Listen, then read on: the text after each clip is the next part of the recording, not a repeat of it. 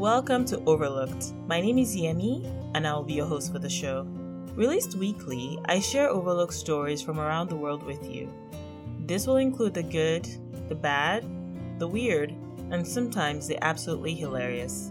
Come back often, share with your friends, and feel free to add the podcast to your regular podcast rotation, wherever you get your podcasts. If you come across stories or articles that you think should be featured here, please don't hesitate to share them. Now, it's time for this week's episode. Hello there, folks. Welcome to a new episode. Hope you have all been doing well. This week's episode features a host of weird and interesting stories. You are going to love it. But before we get into the episode, a quick reminder that the very last episode of the season will be released on Monday, November 16th. On that episode, I'll look back on some of the popular stories from Season 1. I'll also respond to any questions or comments that you may have. So, if you want to get featured on the show, send a message on either Instagram or Facebook through the company page Tunuka Media. It is spelled Tunuka Media. Anyway, let's kick off this week's episode. WhatsApp, one of the biggest platforms in the world to offer end-to-end encryption by default in all its chats, is launching a version of disappearing messages. WhatsApp is essentially getting on the same boat with social networks like Snapchat or other apps like Signal, Telegram, and Wire that are focused on privacy. This is, of course, if someone does not screenshot the messages. If you have not received your updates yet, WhatsApp will start rolling out the option for users to enable disappearing messages on one-on-one chats. Admins will also have the option to enable the feature in group chats. Disappearing messages should be available globally by the end of November. Unlike other services like Snapchat, WhatsApp is not going to offer granular options where you can set up messages to disappear, say after an hour, a day, a month, or whenever. WhatsApp is going with a more minimalistic approach. Every chat will start off with the disappearing message feature by default turned off, but if you turn it on, the message will disappear automatically after 7 days. The settings won't affect the messages that were previously sent before the setting was turned on. Turning on disappearing messages isn't really going to change the dynamics of how the app itself works. For example, people are still going to be able to forward your messages from one WhatsApp chat to another, and these forwarded messages will not disappear on the recipient's phone. A powerful earthquake has struck off Turkey's Aegean coast and north of the Greek island of Samos. According to the U.S. Geological Survey, or USGS, this 7.0 magnitude tremor was centered off Turkey's Izmir province. Turkey put the magnitude lower at 6.6, but even with that, almost 1,000 people have been injured in Izmir, with just over 100 people that have passed away. Turkey and Greece both sit on fault lines, and earthquakes are fairly common. Izmir is Turkey's third largest city, with a population of nearly 3 million people. After the quake, at least 20 buildings collapsed. There are stories of survival. What I wanted to highlight is that even with all the destruction, over 100 people have been rescued from under the rubble. These include a 3-year-old girl who was rescued after 91 hours trapped under rubble. You heard that right, 91. Another 3-year-old was rescued after 65 hours of being trapped. Rescue efforts are still ongoing at 5 out of the 17 collapsed buildings, and we have to give accolades where accolades are due to all the people that are coming together to help people that are trapped and get them out safely. Researchers at Rice University in the United States have created a malaria test that is so simple to use that it's like putting on a bandage. The best part is that the technology is inexpensive, it does not need any specialist knowledge, no blood has to be drawn, and the results of the tests come out in less than 20 minutes.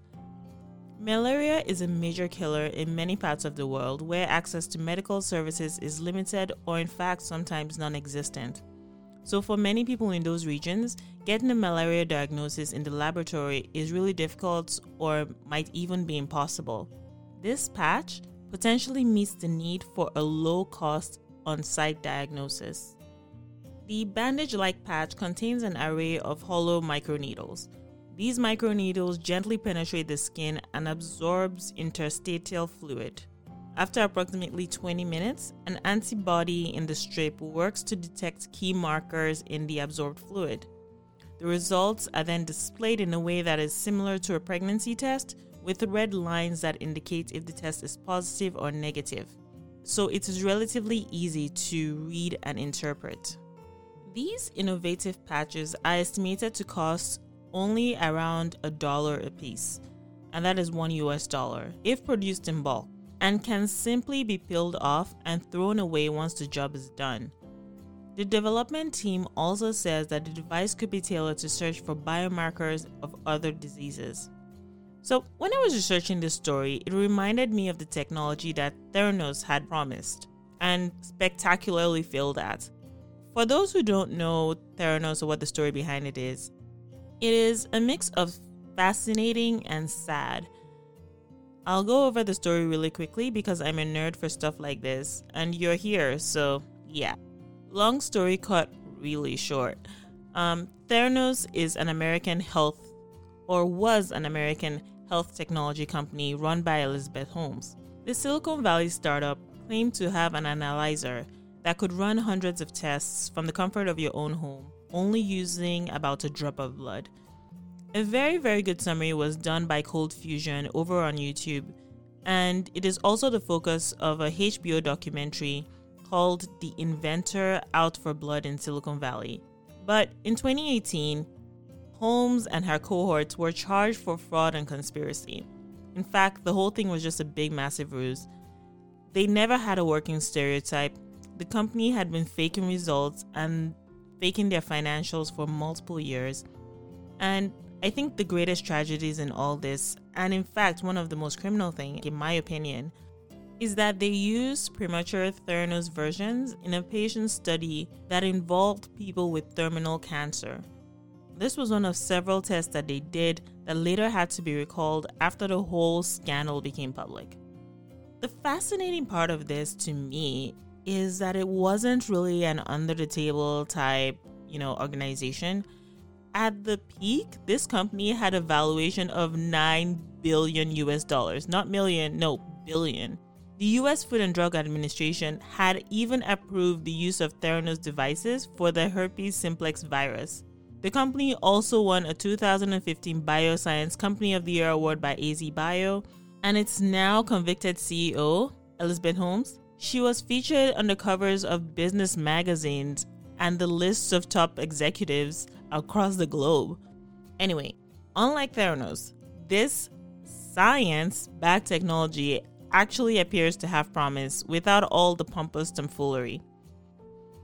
Hokkaido City in Japan has set up monster wolf robots to scare away bears from residential areas. It is like, how do I say this? Like a scarecrow on steroids. I'll describe this monstrosity.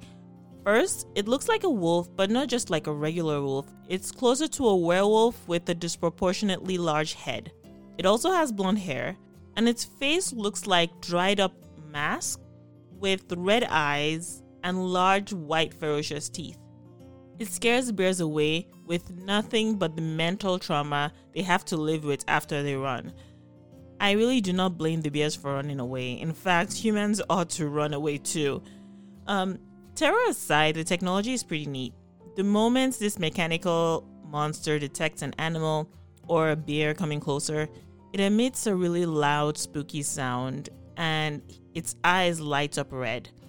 This so-called monster wolf has 60 different sound options involving wolf howls, human voices, and even the sound of gunshots. The point is simply to have the bears not get used to a robot and to keep it frequent enough that they get scared away when they come around. Well, I did promise you that this episode is going to have some interesting weird stories.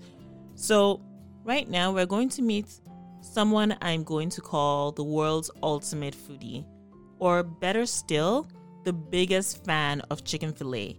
In Taiwan, a young man who had been badly injured from a traffic accident and had been in a coma for 62 days suddenly became conscious when he heard his brother mention chicken fillet, his favorite dish.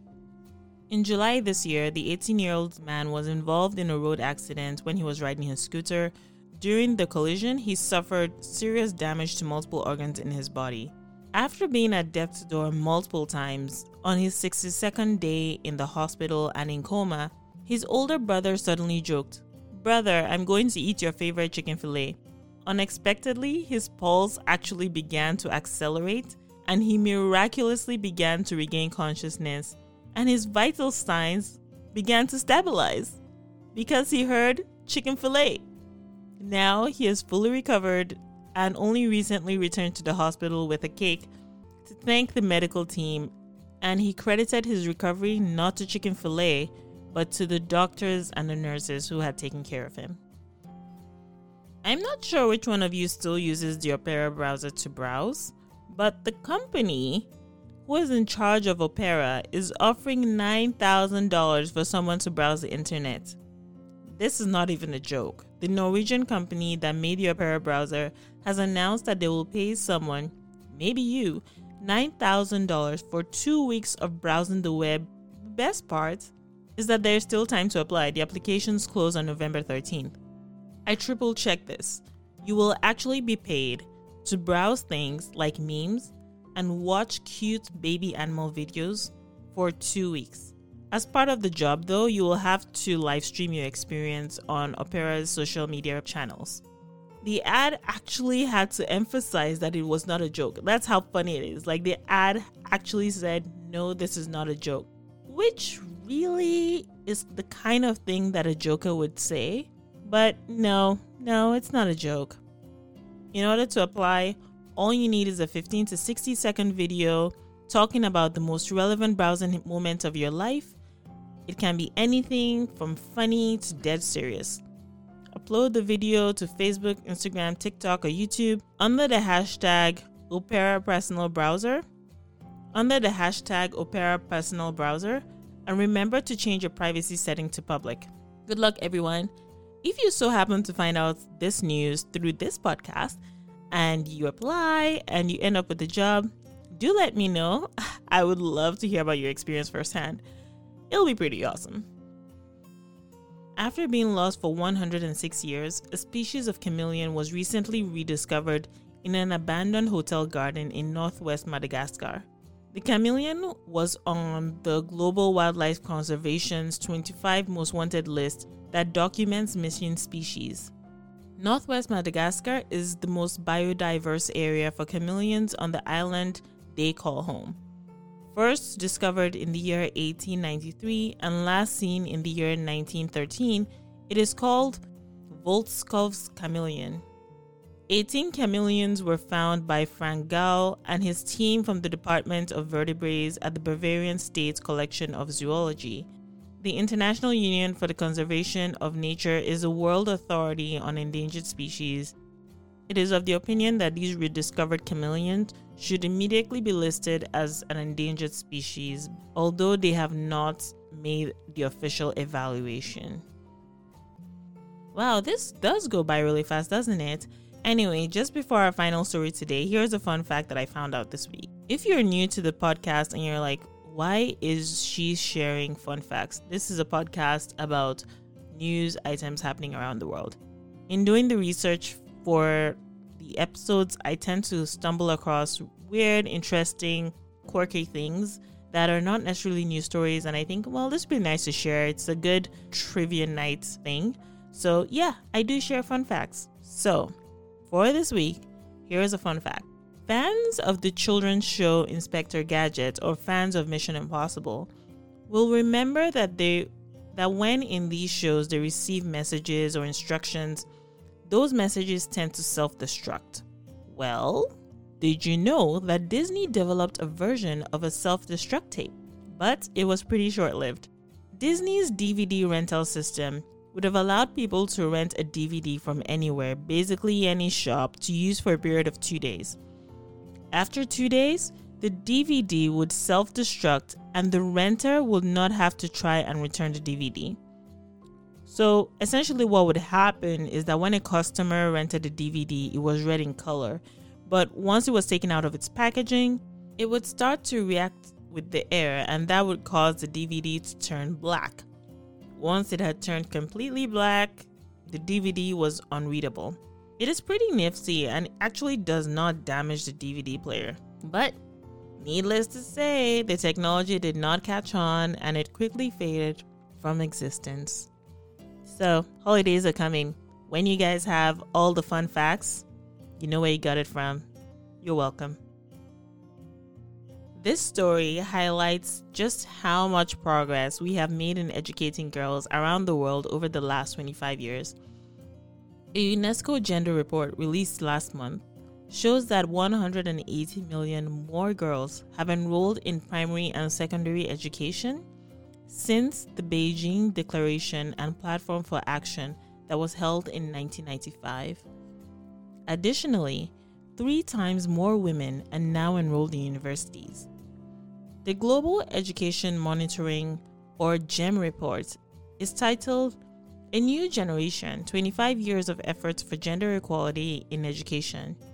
The report evaluated the progress of girls' education over the last 2.5 decades since the Beijing Declaration, as I mentioned earlier. The declaration was a landmark commitment by 189 countries to advance the rights of girls and women. Since 1995, the global enrollment rate for girls has increased from 73% to 89%, with the biggest improvements seen in sub-Saharan Africa, Southern Asia, and especially in India. Significant progress has been made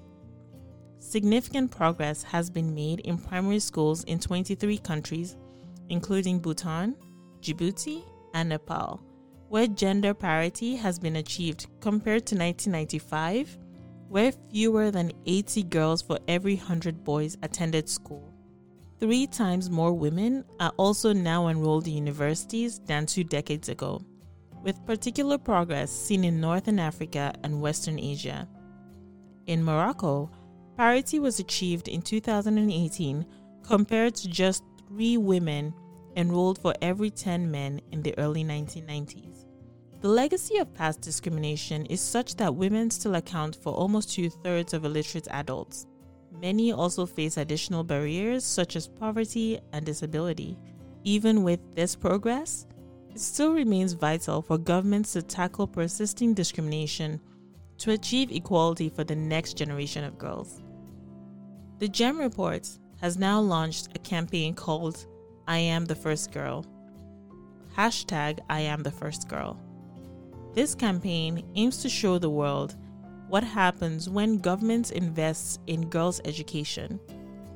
It aims to share the positive contribution to society by millions of women who are the first in their family to finish secondary school or university. Look out for the hashtag on social media.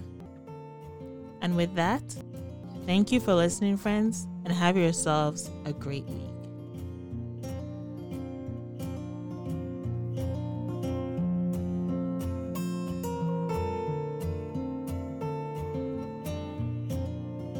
Thanks for listening, friends. As a reminder, the podcast is released weekly. Subscribe or follow across social media to be notified when a new episode is released. Overlooked is a Tunuka Media production, which also includes shows like Africa in My Kitchen, with more on the way. Follow Tunuka Media on Instagram, YouTube, Facebook, and Twitter to connect to say hi or to be on the forefront of upcoming shows and program schedules. Until next time, I'm your host, Yemi.